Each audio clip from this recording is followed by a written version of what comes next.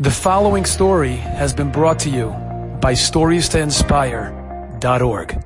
I want to share with you this incredible story that Reb Meilech Biderman said over about his own Zayda Reb David from Leil of Yerushalayim.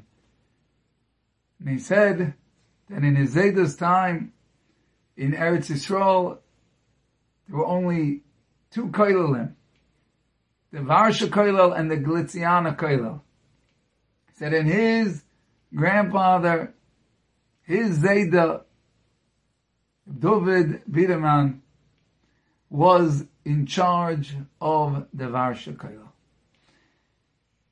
He said, and one day a fellow came to him complaining in the koilel that there was another person in the koilel that was bothering him, that was saying not nice things about him, saying not nice things to him. What should he do? And Reb David said to him, the Gemara already says, those that are shamed and do not answer, the Pasuk says about them, that they go out in such brilliance like the sun. They light up the world. He said, if you're quiet, if you don't respond, you will not regret it. You will not regret it. Time goes on. And this individual, this rude individual, continues to bother this Yid. And after a while he comes back to Reb David and he says, he's still bothering me. It's still so frustrating. He's shaming me. And he just repeated himself. The Gemara says, if you're shamed and you don't answer, if somebody embarrasses you and you don't embarrass him back, the greatness, if you're quiet, you won't regret it.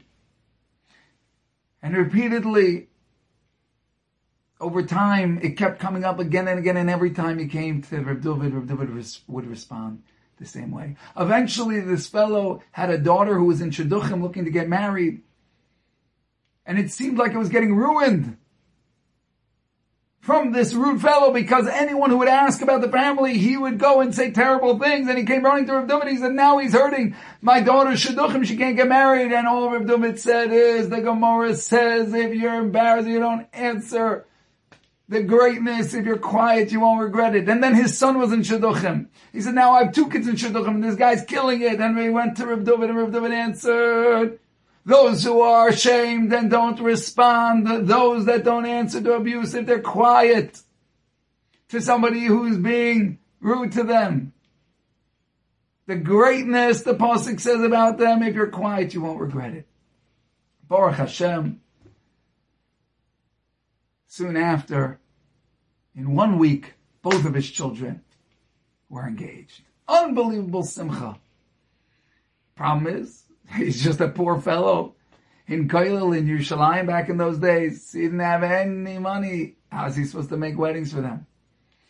So back then, many people who needed some money, they would go to Vienna. And in Vienna there was nearly no Jews, but the few Jews that were there, some of them were well-to-do, and there was a Rav Moshe who was a very wealthy Jew over there that people would go to solicit to try and get funds.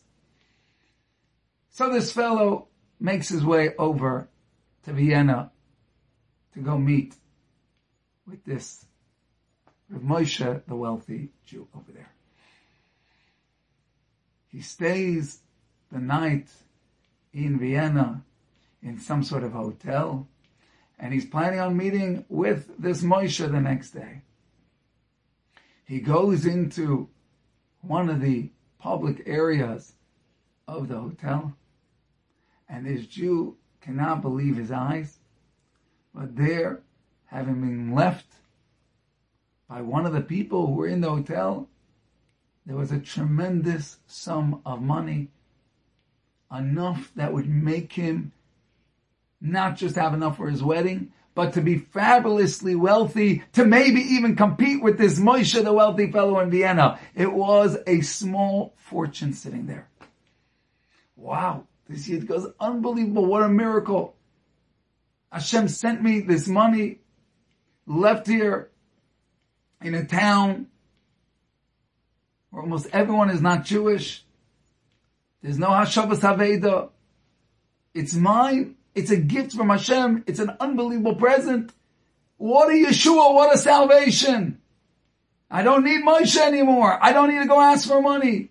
Unbelievable. He takes the money and he puts it together with the small amount of money that he had brought with him to Vienna.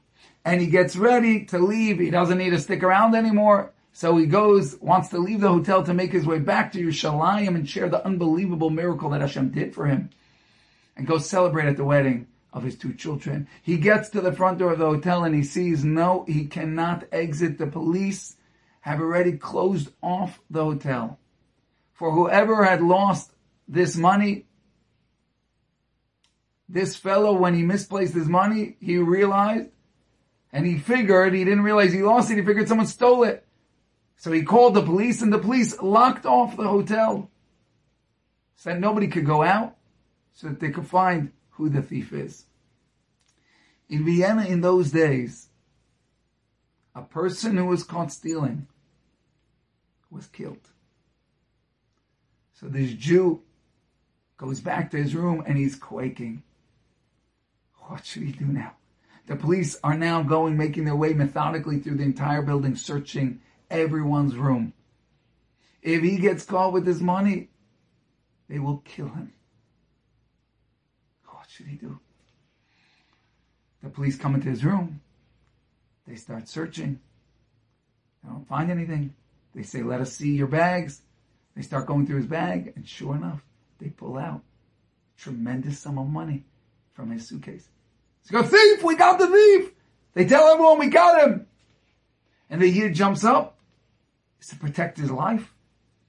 And he says, no, that's nonsense! That's my money! I'm a very wealthy businessman from the Varsha Koilel in Yerushalayim. That's my money that I brought here. So they said, sounds like a Baba Maisa to us. Let's count the money. If it's the exact same amount of money that this fellow lost, you're dead. They count the money, but since he had taken the money and put it together with his, it wasn't the exact same amount of money. So they said, okay, putting you in jail for the night, and we are going to contact our people in Yerushalayim to find out if your story is true. Are you a wealthy businessman from the Varsha Koilel in Yerushalayim? So they send message to Yerushalayim, to their contacts there, and they say, please go to the Varsha Koilel and find out who such and such a person is. So they make their way, the authorities make their way over to the Varsha Koilel. Everyone knew where that was. And of course, everyone in the Varsha Koilel is poor. They make their way in to go ask about this Jew. Who do they walk over to ask? They walk over to this fellow that's been shaming him and trying to ruin his life for these past few years. And they go over to him and they say, do you know so-and-so? He says, yes. He's thinking to himself, what's my opportunity now to give it to him? They say, well, we have been reached out to from Vienna. They want to know if you know who this fellow is. So he's thinking to himself, that guy went to Vienna? Well, why does a Jew go to Vienna? The reason a Jew goes to Vienna is to collect money, because they need tzedakah. He said, I bet you that he's telling them a story over there, how poor he is, how much he needs money, and they want to verify it. I'm going to ruin it for them. I'm going to make him out to be wealthy so that he gets no charity, no tzedakah from over there. So he says, sure, I know him. He's a fabulously wealthy businessman. He's wonderfully off. He doesn't need any money. He's fantastically successful in business, very well wealthy. So he said, really? Okay, thank you so much. We'll send word back to Vienna. And this guy's thinking, got him good. They send word back to Vienna. They get the report. Oh, he's a wealthy businessman. They take him out of prison. They say, so sorry. We verified your story.